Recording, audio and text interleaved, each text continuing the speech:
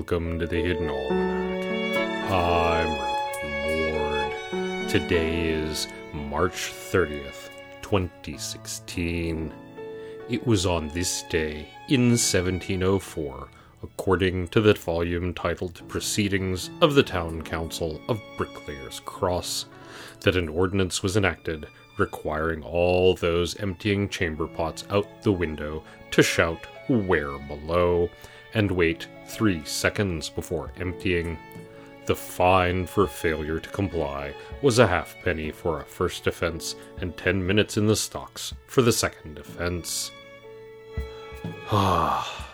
It is a relief to report upon history again, even such trivial parts, and as many historians know, history is made primarily of trivia. Great pivotal moments are rare.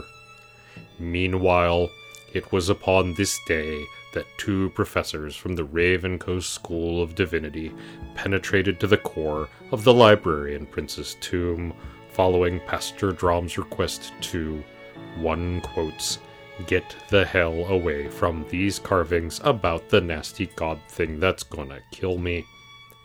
We stand in an immense library. It resembles a labyrinth, but is in fact supremely well organized. No one with an understanding of catalog systems could become lost for more than a few moments. At the center is a sarcophagus in which lies the body of the Librarian Prince. Engraved upon the stone is a list of all of his crimes and the names of his victims. The text covers the entire sarcophagus, the platform it lies on, and spirals out onto the floor like a black sun. The font is very small. It makes one think, and primarily what one thinks is, "Let me not cause such pain before I die."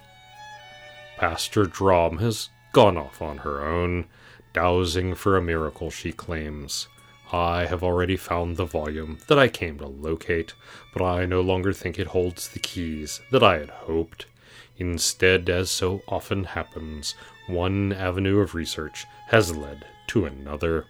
I believe the secret to Drom's martyrdom lies in the room of carved crows instead. In the garden, spring should be well advanced, and one hopes that the interns have stayed on top of the weeding. When Drom has returned, we shall make our way back to the surface. I would say that should not be a difficult journey, but to do so would attract the eye of fate, and even a miracle worker might find the results challenging. The Hidden Almanac is brought to you by Red Wombat Tea Company, purveyors of fine and inaccessible teas.